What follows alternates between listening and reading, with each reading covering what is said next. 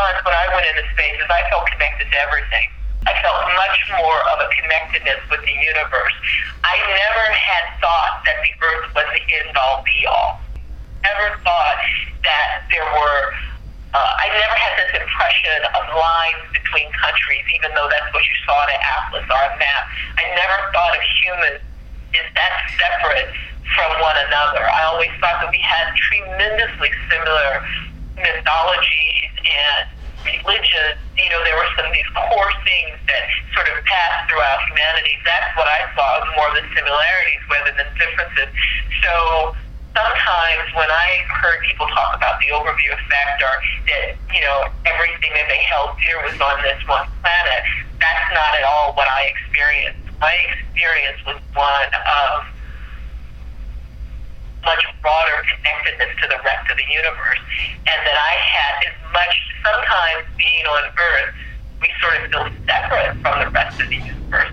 So, and I felt like I had as much right to be in space and to be in this universe as any speck of stardust. I was as eternal as that.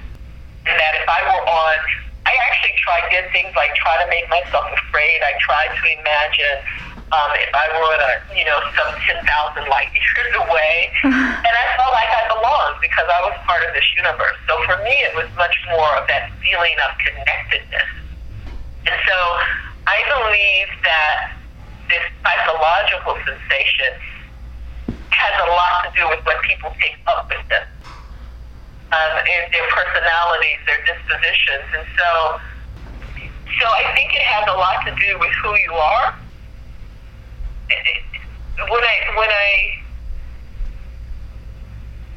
think for me also, I imagine that it had to do with the calmness I had to do with, because I was focused on what I wanted to do. I was completely in the moment.